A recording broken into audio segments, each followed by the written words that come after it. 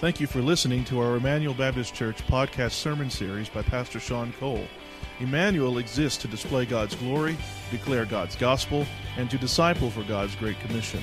If you have any questions about this message or would like more information about our church, you can visit our website at www.ebc-online.org. Now here's Pastor Sean. We're going to be looking at the Bible all over the place this morning. I just want to warn you, God has got a lot on my heart to share. And so I probably have 7 messages this morning, but we're going to cram them into one. So, it started when I was in seminary, the struggle to truly understand what the Bible had to say about God's grace. I had grown up in a Christian home. I was saved when I was 8 years old. I knew God's Word and what He said about our sinfulness. And I was converted at the age of 8, and I knew that I was a sinner, and I knew that I needed Jesus Christ in my life. I knew all those things. But it was when I started understanding systematic theology and studying the original languages and reading church history that the Lord used these things to awaken to me a painful truth about Himself. You see, I had grown up in a system that was very man-centered in its theology. And I was told things like this when I was growing up, that God was lonely, and He needed to create Adam and Eve because God was just a lonely old man up in heaven, and He needed people to satisfy Him. And it was all about humans. It was all about people. And I distinctly remember coming to grips with God's grace. And there was a point in time where I hit my knees in my study, in my office, and began to weep over what God had done in my heart to awaken me to these truths. But about 2 years before that, this song, Thankful, came out. And Dawn can attest to it. I hated this song. I didn't like it. I was vocal about not liking the song. When the song came on, I told her to turn it off. It was offensive to me. What do you mean we're dead in our sins? What do you mean I'm incapable of doing any good on my own? That goes against everything that I had grown up believing, that it was about me. And so I detested Caedmon's Call for singing this song, Thankful. But yet it's become one of my favorite songs.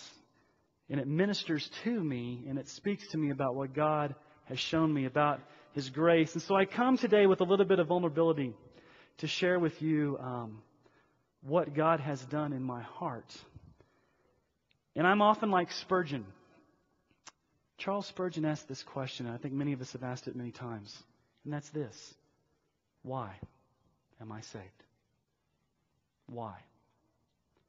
And there have been times when I prayed to the Lord and I've thanked Him because He very could have easily passed me over and left me in my sin. And He would be just in doing that. God does not owe me anything.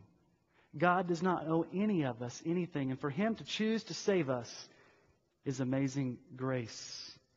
And it's a mystery to me why I'm saved. Because I know the depth of sin in my heart. I know where I am today. And if it were not for God's grace, if it were not for God's intervention, I don't know where I would be this morning. And so I am thankful that I'm incapable of doing any good on my own. And the only answer I've come up with is what the Scripture says. It was God's good pleasure and will to do so, to save us.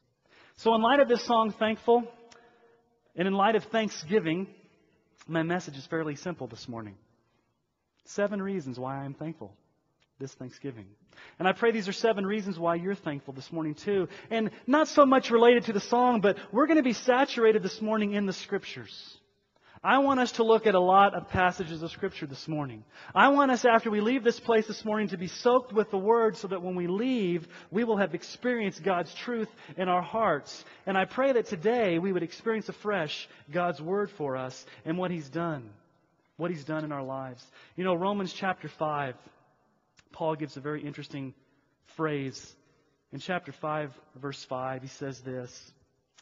He says, hope does not put us to shame because God's love has been poured into our hearts through the Holy Spirit who has been given to us.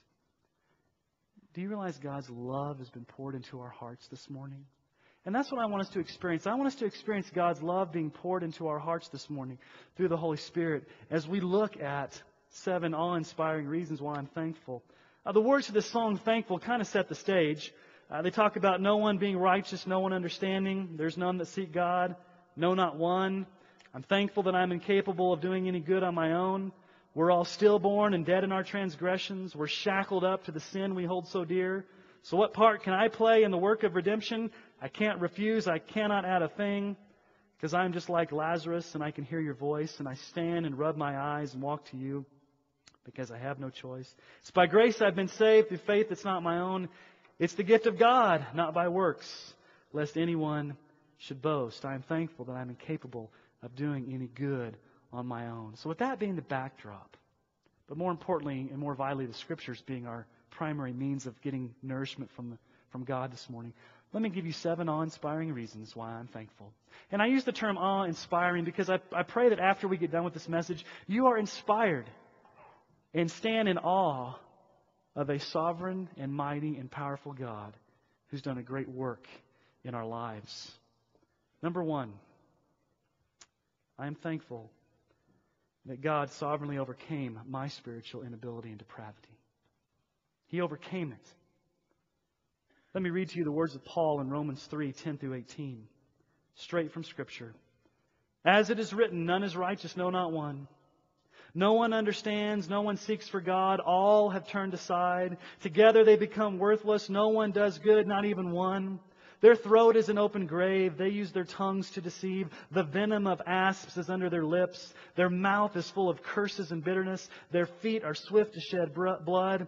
In their paths are ruin and misery, and the way of peace they have not known. There is no fear of God before their eyes. Does this hit you the way it hits me?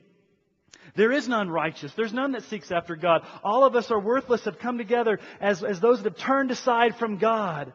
There's no fear of God in our hearts. We're arrogant. We're rebellious. And you may be saying, well, Sean, I'm not that bad compared to my neighbor. I'm not that bad compared to a family member. You're being kind of extreme here to say that we're that depraved, that we're that sinful. Yes, we are. We are. You hear a lot about talking about seekers, a seeker-sensitive church. Reaching seekers. Or you say this person over here is seeking after God. They're searching. And I would say maybe a person is seeking after the benefits of God. A person is seeking after fulfillment in their life. A person is seeking after a void to fill the hole in their life. But the Scripture is very clear that no one seeks after God. So why am I thankful this morning? There's a true seeker. You know who's the most seeker-sensitive person? Jesus. Jesus is the ultimate seeker. Luke 19:10, the Son of Man came to seek and save the lost. While I was disobedient, while I was separated, while I was sinful, while I was rebellious and arrogant, Christ took the initiative to chase after me. I don't know if that hits you this morning because I'm not worthy to be chased after. God was not getting a good thing when He decided to get Sean Cole on His team. As a matter of fact, I was lost, and we've lost that term "lost" in our culture today. We call it pre-Christian or unchurched or all these different metaphors, but lost. We're lost without Christ. We're blind. We're lost. Look at the Scripture and the way it describes us. We've all turned aside. We've become worthless. No one does good. No one, not even one. No one's righteous. No one understands. No one seeks for God. But Christ came and rescued me from my lostness. And when I finally got honest with this text and let this text stand up as a mirror to me and look at who I was before I had a relationship with Christ, it brought me to my knees to realize that God in His grace would save a wretch like me. I think so often we sing that song, Amazing Grace, and just gloss over it because we've read it so many times and sung it so many times. Do you realize that God did not have to choose to save us, but He did while we were rebels against Him? So I'm so thankful that God has overcome my sin. And has this happened to you? Has God overcome your sin? Number 2, I am thankful that God miraculously made me alive in Christ. It was a miracle of the new birth. He made me alive in Christ. Let me read to you the words of Paul. Ephesians 2:1 through 5. And you were dead in the trespasses and sins in which you once walked, following the course of this world, following the prince of the power of the air, the spirit that is now at work in the sons of disobedience, among whom we all once lived in the passions of our flesh, carrying out the desires of the body and the mind, and we were by nature children of wrath, like the rest of mankind.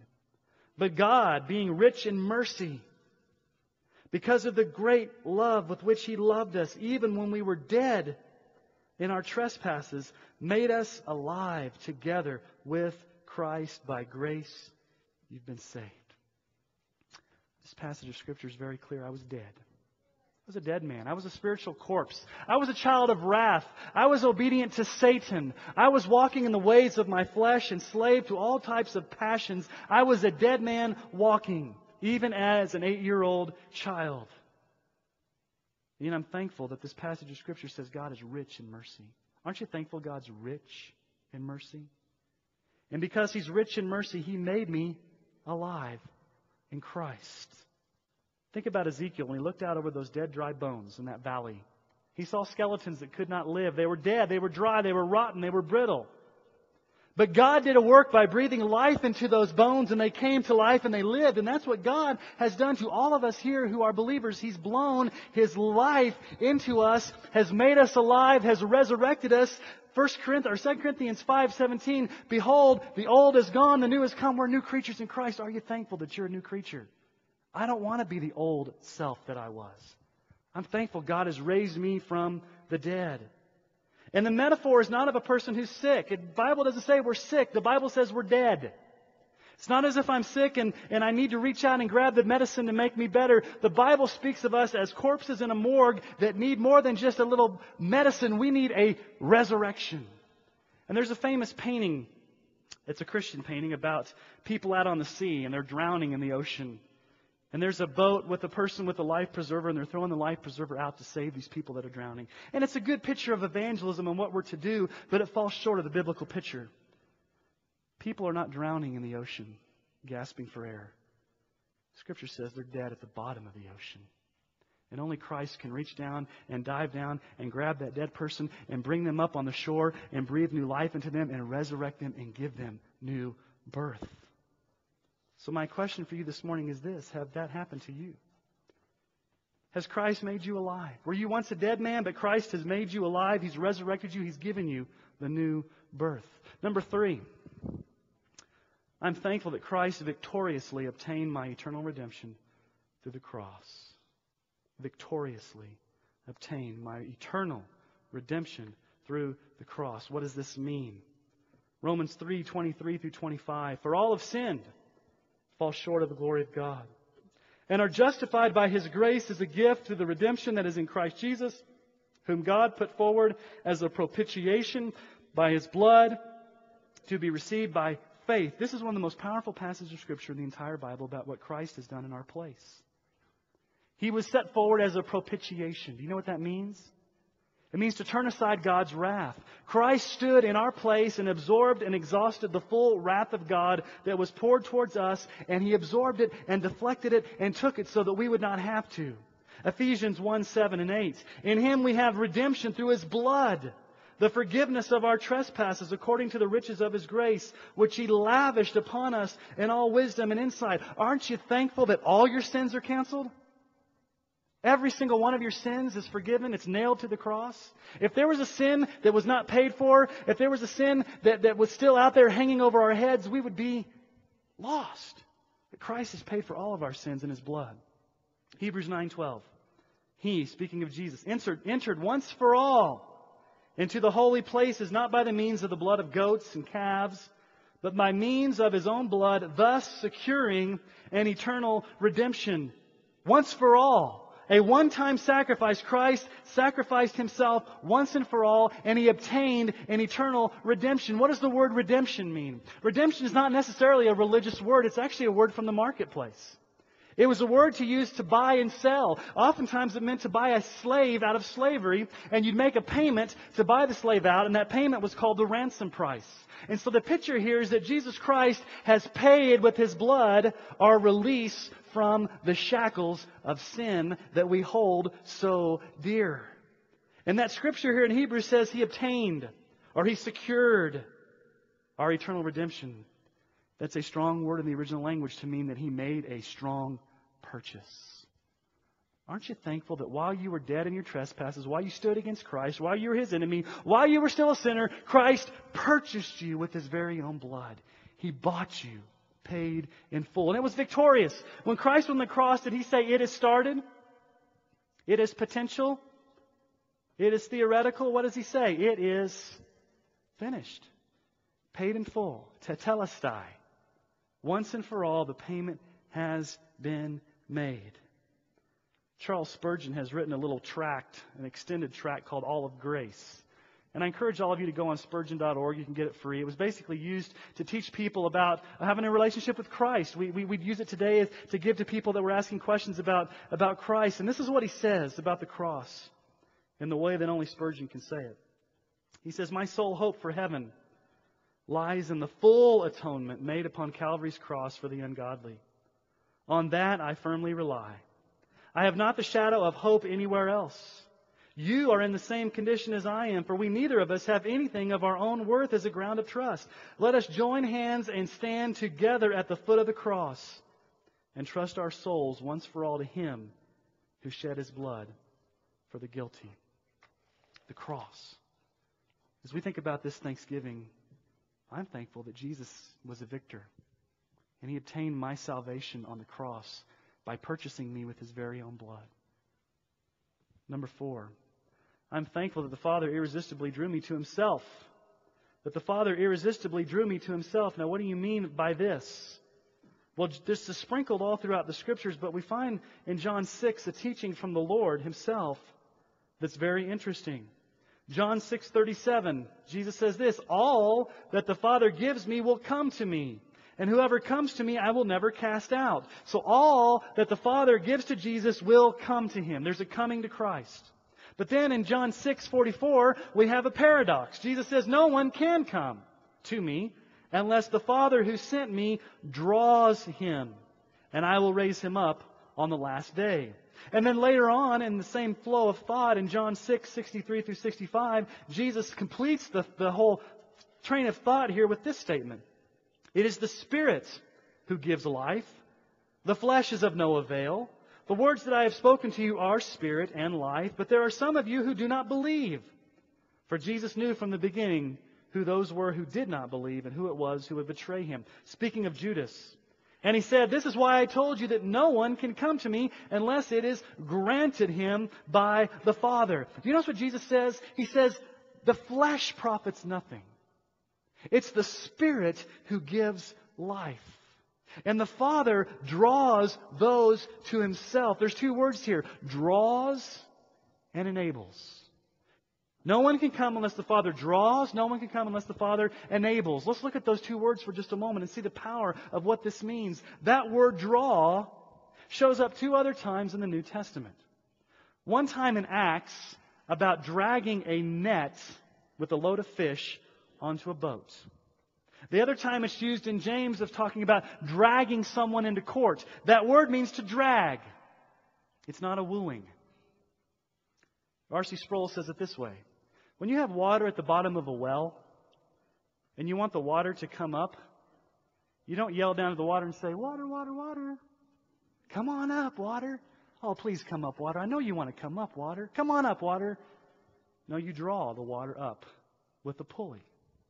Same thing God does. God draws us to Himself. Now, we need to be very careful here. This is not coercive. This is not God bringing us kicking and screaming against His will, against our will into heaven. This is not something that God does forcefully. God does this gently. But God is sovereign, and He overcomes the resistance, and He overcomes the deadness, and He overcomes the lostness to draw us to Himself. But He does it in a way that we gently and freely come to Christ by His drawing us. The other word here is grant. That's why I told you that no one can come to me unless it is granted him by the Father. Some translations say enables. The Father must enable us. The Father must grant to us. The Father must give us the ability to come. Jesus says no one's able. No one has the ability to come to me unless the Father does a sovereign work in drawing that person, in dragging that person, in bringing that person to a state of understanding their need for Christ. And then, you know what happens? Once the Father draws you, you freely come. You freely come to Christ. And so let me ask you a question this morning. Has the Father drawn you to see your need for Jesus? One of the things that happens when God draws us, is that we repent of our sins and we trust. But do you realize the repenting of our sins and the very trusting is not something we produce in and of ourselves? Those are gifts themselves. Let me ask you a question. Does a baby cry to be born? Does the baby go, ah, to push itself out? No, what happens when the baby's pushed out? What's the first thing it does? Wah, it cries. So evidence of birth is crying. Evidence of spiritual birth is crying out to God. The new birth comes first, but the first thing that we're given as a gift is the ability to cry out to God. And that leads me to my fifth point. I'm thankful that God mercifully granted to me the gifts of repentance and faith. Yes, your coming to Christ was a gift. The faith that you exercised to come to Christ was a gift. The repentance that you exercised to turn from your sin and come to Christ was a gift that was given to you. That was purchased on the cross by Christ and given to you the moment that the Holy Spirit made you alive. Ephesians 2:8-9. For by grace you've been saved through faith, and this is not your own doing. It is the gift of God, not a result of works, so that no one may boast. Now, I don't want to go into a lot of the details about the Greek here, but let me ask you a question. It is a gift of God. This is not of your own doing. What's the it? What's the this? Is it grace? Yes. Is it salvation? Yes. Is it faith? Yes. The totality of our salvation is a gift of God, even the faith that we exercise to trust in Him. Now let me just ask you a question. If it depended upon us, we've looked so far this morning at being dead, children of wrath. No one's able. No one can seek. No one can understand. We're altogether worthless. If somehow in our own power we could decide to come to Christ, number one, we never could, because the Bible says we're dead. But number two, if we could do that, we would have something to boast about. And so we need to understand that God makes us alive. And part of making us alive is He grants to us the gifts of faith. He grants to us the gifts of repentance. We freely come to Christ. We're willing to come to Christ. We decide to come to Christ. But the only reason we decide to come to Christ is because God has done an initial act of opening our hearts to the gospel. We see this all throughout the Scriptures, but let me give you two passages of Scripture that speak to this. Acts 11:18. When they heard these things, they fell silent. And they glorified God, saying, then to the Gentiles also God has granted repentance that leads to life. In other words, God has granted to the Gentiles repentance as a gift to come to Christ. What about Lydia in Acts 16:14? One of those listening was a woman named Lydia, a dealer in purple cloth from the city of Thyatira, who was a worshiper of God. The Lord opened her heart to respond to Paul's message. Notice the order. It does not say Lydia opened her own heart. It says God opened her heart. And what did she do? She responded to the message. And that's what happens. God must open your heart. God must take the blinders off your eyes. God must blow new life into you. And one of the evidences that you're born is you come to Christ freely, that you trust Him for salvation. Now, number 6. This is very crucial. I'm thankful that the Father legally declared me innocent in Christ and has given me new clothes. What do clothes have to do with anything I'm talking about this morning? Everything. We'll talk about clothes. Are you wearing the right clothes this morning? Did you come in wearing the right clothes? You wear your church clothes this morning? Romans 5:1-2. Paul writes this. Therefore, since we have been justified by faith, we have peace with God through our Lord Jesus Christ. Through Him, we've also obtained access by faith into this grace in which we stand, and we rejoice in the hope of the glory of God. Paul says we've been justified. What does it mean to be justified? Justification means we've been legally declared innocent in God's sight. Here's the problem. We have a boatload of sin in our life. Bankrupt. We need something to happen to our sin. And so in the event of justification, where we exercise our faith in Jesus, our sins are transferred. Our sins are credited to His account. On the cross, He bears our sins, and we're no longer accountable to those sins. Christ has paid in full our sins. So our sins have been credited to Christ, but His righteousness has been credited to us. And so we stand in the righteousness of Christ, so that on the day of judgment, we stand not guilty before God, because Christ has clothed us in His righteousness alone. We won't stand naked on that day. Many will stand naked on the day of judgment in their filthy rags or in their own righteousness, and they will not be dressed appropriately to enter into God's presence. Isaiah tells us this in Isaiah 64:6. Isaiah says, we've all become like one who's unclean.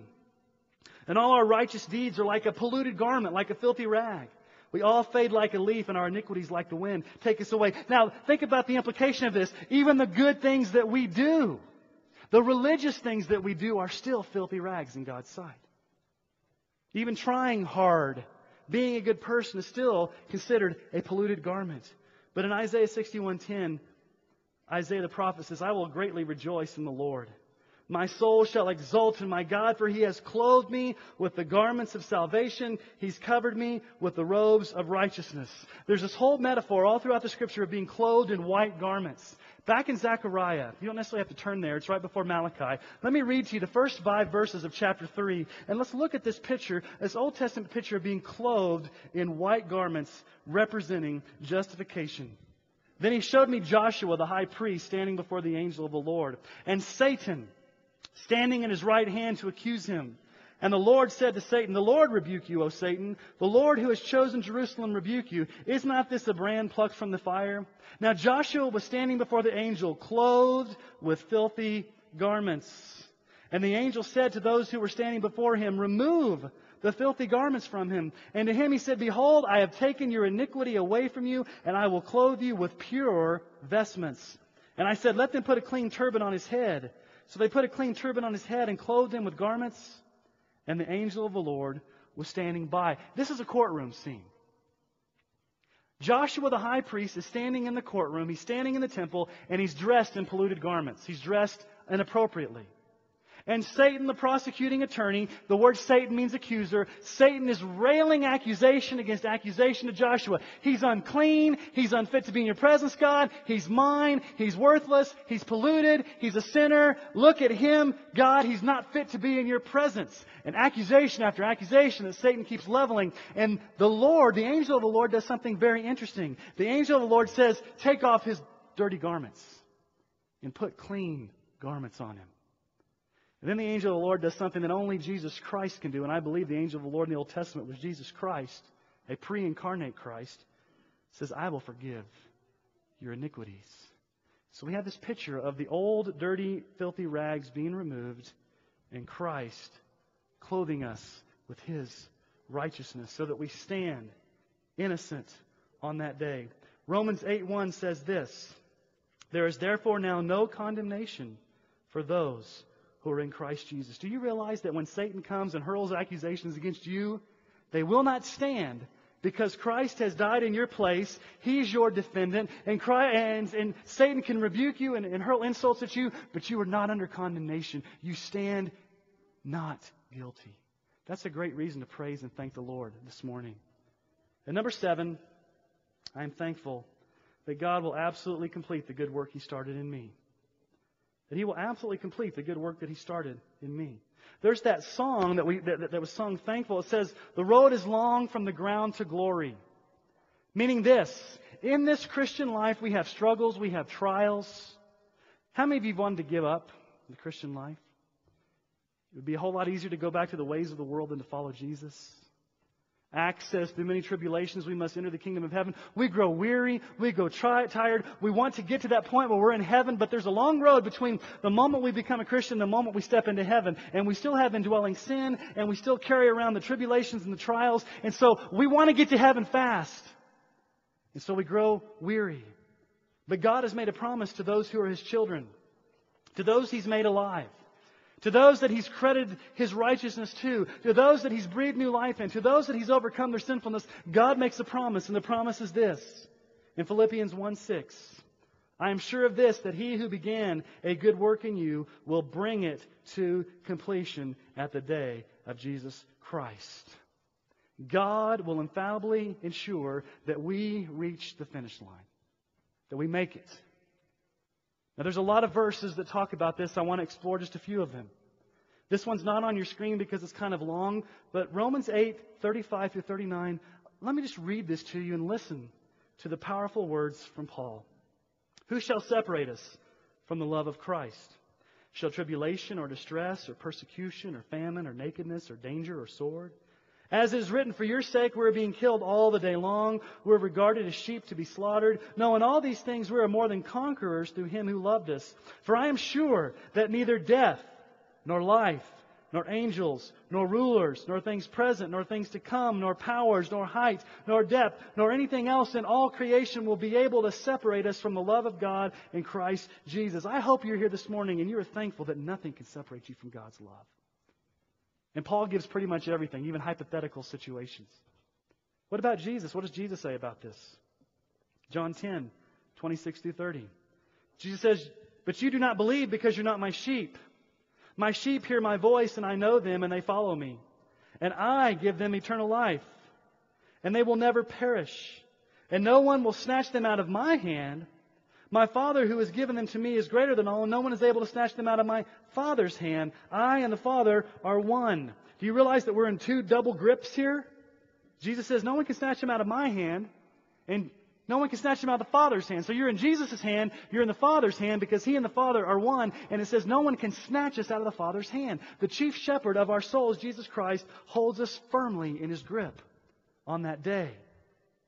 Now 1 Peter 1, 3 through 5 is probably the strongest statement about this whole issue. 1 Peter, what does Peter say about it? We've seen Paul, we've seen Jesus. What does Peter say? Blessed be the God and Father of our Lord Jesus Christ, who according to His great mercy has caused us to be born again to a living hope through the resurrection of Jesus Christ from the dead, to obtain an inheritance which is imperishable and undefiled and will not fade away, reserved in heaven for you who are protected by the power of God through faith for a salvation ready to be received in the last time. How many of you have been driven late at night? Your kids are cranky, you and your wife have been fighting, and you finally reach the hotel. And you walk into the hotel clerk and you give them your name and they say, I'm sorry, Mr. Cole, we lost your reservation. Well, I left my credit card. We don't have a record of your credit card authorization. We lost your reservation. And as a matter of fact, we're booked. We don't have any other rooms. You're going to have to go find some place to stay. This happened to Don and me sort of one time. We were backpacking over on the Wolf Creek Pass area, and the weather started getting bad, and so we decided to come back and head back to Colorado Springs because we just didn't want to backpack in the weather. And we stopped in Alamosa, and there was some type of softball tournament or something going on, and every single room in Alamosa was booked. And it was about 11 o'clock at night. We didn't have time to drive back to Colorado Springs. So needless to say, we found a Roach Motel on the outskirts of town, and it was pretty scary. But let me give you news this morning. God will never lose your reservation. God will never say, lost the credit authorization, because the credit has already been credited to Christ and His righteousness has been credited to you. You're reserved. It's reserved for you. Now, it's interesting, that word reserved. It's a strong tense. It's the perfect tense. It means that inheritance that cannot spoil, cannot fade, that undefiled inheritance, our eternal life, is reserved, perfect tense. It's a permanent reservation. God is protecting us so that on that day, we will have a reservation waiting us in heaven. And God is the one that does it. And what about Jude? What does Jude say? Jude 24 and 25. Now to Him who's able to keep you from stumbling and to make you stand in the presence of His glory blameless with great joy, to the only God, our Savior, through Jesus Christ, our Lord, be glory, majesty, dominion, and authority before all time, now and forever. Amen. Notice what it says. God is able to keep you from stumbling. He's able to present you blameless on that day, clothed in the righteousness of Christ. God will ensure that you don't stumble, that you make it to the finish line. What about 1 Thessalonians 5, 23 through 24? Now may the God of peace Himself sanctify you completely, and may your whole spirit and soul and body be kept blameless at the coming of our Lord Jesus Christ. He who calls you is faithful. He will surely do it. God is faithful. What will He surely do? He will surely ensure that at the day that Christ comes back, you will be clothed in His righteousness, blameless, and you will have your reservation waiting for you in heaven. What about 1 Corinthians 1, 8 through 9? Talking about Jesus, who will sustain you to the end, guiltless In the day of our Lord Jesus Christ, God is faithful, by whom you were called into fellowship of His Son, Jesus Christ our Lord. It says that Christ will sustain you to the end. That word sustain in the original language means this. It means unshakable, durable, certain, reliable. It was often used of legal terms of a guarantee. In other words, based upon God's solid guarantee, legally binding by His sovereignty and by the fact that His righteousness through His Son has been credited to you, He will ensure an unshakably final destination for those who are in Christ, blameless to the end. And so when we come to this Thanksgiving, and we think about these truths of what God has done in our lives, how He's made us alive, how He's credited His righteousness to us, how Christ has died on the cross, all these things are very precious to those of us who've trusted Christ for salvation. And there may be many here today who are not so passionate about these things. There may be many here today who maybe you just walked in here this morning. Maybe you come to church. Maybe you were baptized as a child. Maybe you consider yourself a good person. But you know, deep down in your heart, that you've never been made alive. You know, deep down in your heart, you've never experienced this transformation. You know, deep down in your heart, that on that day of judgment, you will stand naked before Almighty God, because Christ's righteousness has not been credited to you. You will stand before God not being transformed. And many of you in this room may not have ever experienced the life-changing transformation of the new birth. And you've never been transformed from the inside out. You've never had the experience where God has come and saved you. And He's come and He's done a work in your life. Let me close with a parable from Jesus. A story in Matthew 22. 1 through 13. Jesus gave them a parable and said, the kingdom of heaven is like this. It's about a king that went out and he was going to have a wedding feast. And I want you to go out, servants, and invite people to the wedding feast. And so the servants go out and they start inviting people to the wedding feast, but people turn down the invitation. They give excuses, and then they go out again, and this time they're actually even killed. And so the king says, okay, I want you to go out to the highways and the byways and to the cities, and I want you to invite everybody you see, both good and bad, to come to the wedding feast. Now, this parable talks about God, the Father. There's going to be a day of the wedding feast where we will enter heaven and be part of God's family. But there's something that's very interesting that happens in this parable. Starting in verse 10. And those stewards, or those servants, went out into the roads and gathered all whom they found, both good and bad. So the wedding hall was filled with guests. But when the king came in to look at the guest, he saw there a man who had no wedding garment. And he said to him, friend, how did you get in here without a wedding garment? And he was speechless. And the king said to the attendants, bind him hand and foot and cast him into outer darkness. In that place there will be weeping and gnashing of teeth. Do you understand the poignancy of this parable? There will be many that will try to stand on that day of judgment, and they will have the wrong clothes. They will be standing in the clothes of filthy garments. They will be standing in the clothes of their own righteousness. In reality, they will stand naked before Almighty God. They won't have the right wedding clothes to get in, and the picture is of hell. They will be cast out into outer darkness. And so there's a warning for all of us to be clothed for that day when Christ comes back so we can have intimate fellowship with Him. And you may be asking the question this morning, well, how do I get clothed? Do I go to JCPenney's or Walmart and get the right clothes? Do I go to Walmart and rent a tux? How do I get the right wedding clothes? Well, the thing you don't do is you don't fashion your own clothes. You don't make your own clothes. You rely upon the one who can clothe you. And here's simply what you do. You cry out to Jesus. You say, Jesus, clothe me. Jesus, make me new. Jesus, I ask that you give me a new heart. Jesus, I ask that you make me alive. Jesus, I ask that you save me. Jesus, I understand that I'm lost and I'm desperate and I'm hell-bound without you, and there's no hope without your love, without your intervention, without your cross, without your resurrection. Jesus, I cast myself at your most mercy alone, and I ask you, Jesus, to please come and do a work in my heart. I cry out to you, Lord. I'm a sinner. Please save me. You know what the promise from Scripture is? Everyone who calls on the name of the Lord will be saved. That's a great promise. If you're here this morning and you're a bad person, I've got great news for you. Jesus saves bad people. If you're here this morning and you're a sinner, which the Scripture very clearly teaches, I've got good news for you. Jesus Christ loves to save sinners. If you're a good person and you think you've got it all together, that's the person that has to worry. Because Christ came to seek and save the lost. And all of us in this room know at one point we were lost. We were dead. We were depraved. We were separated. We were entrenched in our sins that we held so dear. We were shackled, enslaved. And God did a work to make us alive. So on this Thanksgiving, I'm asking us to do some things. And it may sound like I'm stuttering, and maybe I am. Let's all rejoice in the awe-inspiring grace. Let's rejoice. Let this be a time of rejoicing. And I'm not talking about cheerleader rah-rah. I'm talking about deep down in the soul of your being, you gladly rejoice in grace. God giving you what you do not deserve, and God withholding what you do deserve.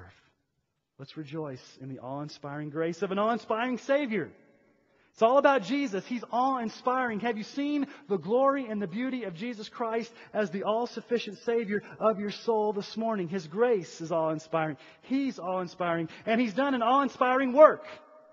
All these things that He's done in our hearts, an awe-inspiring work. So we want to rejoice in the awe-inspiring grace of an awe-inspiring Savior who's done an awe-inspiring grace. Why has He done all this?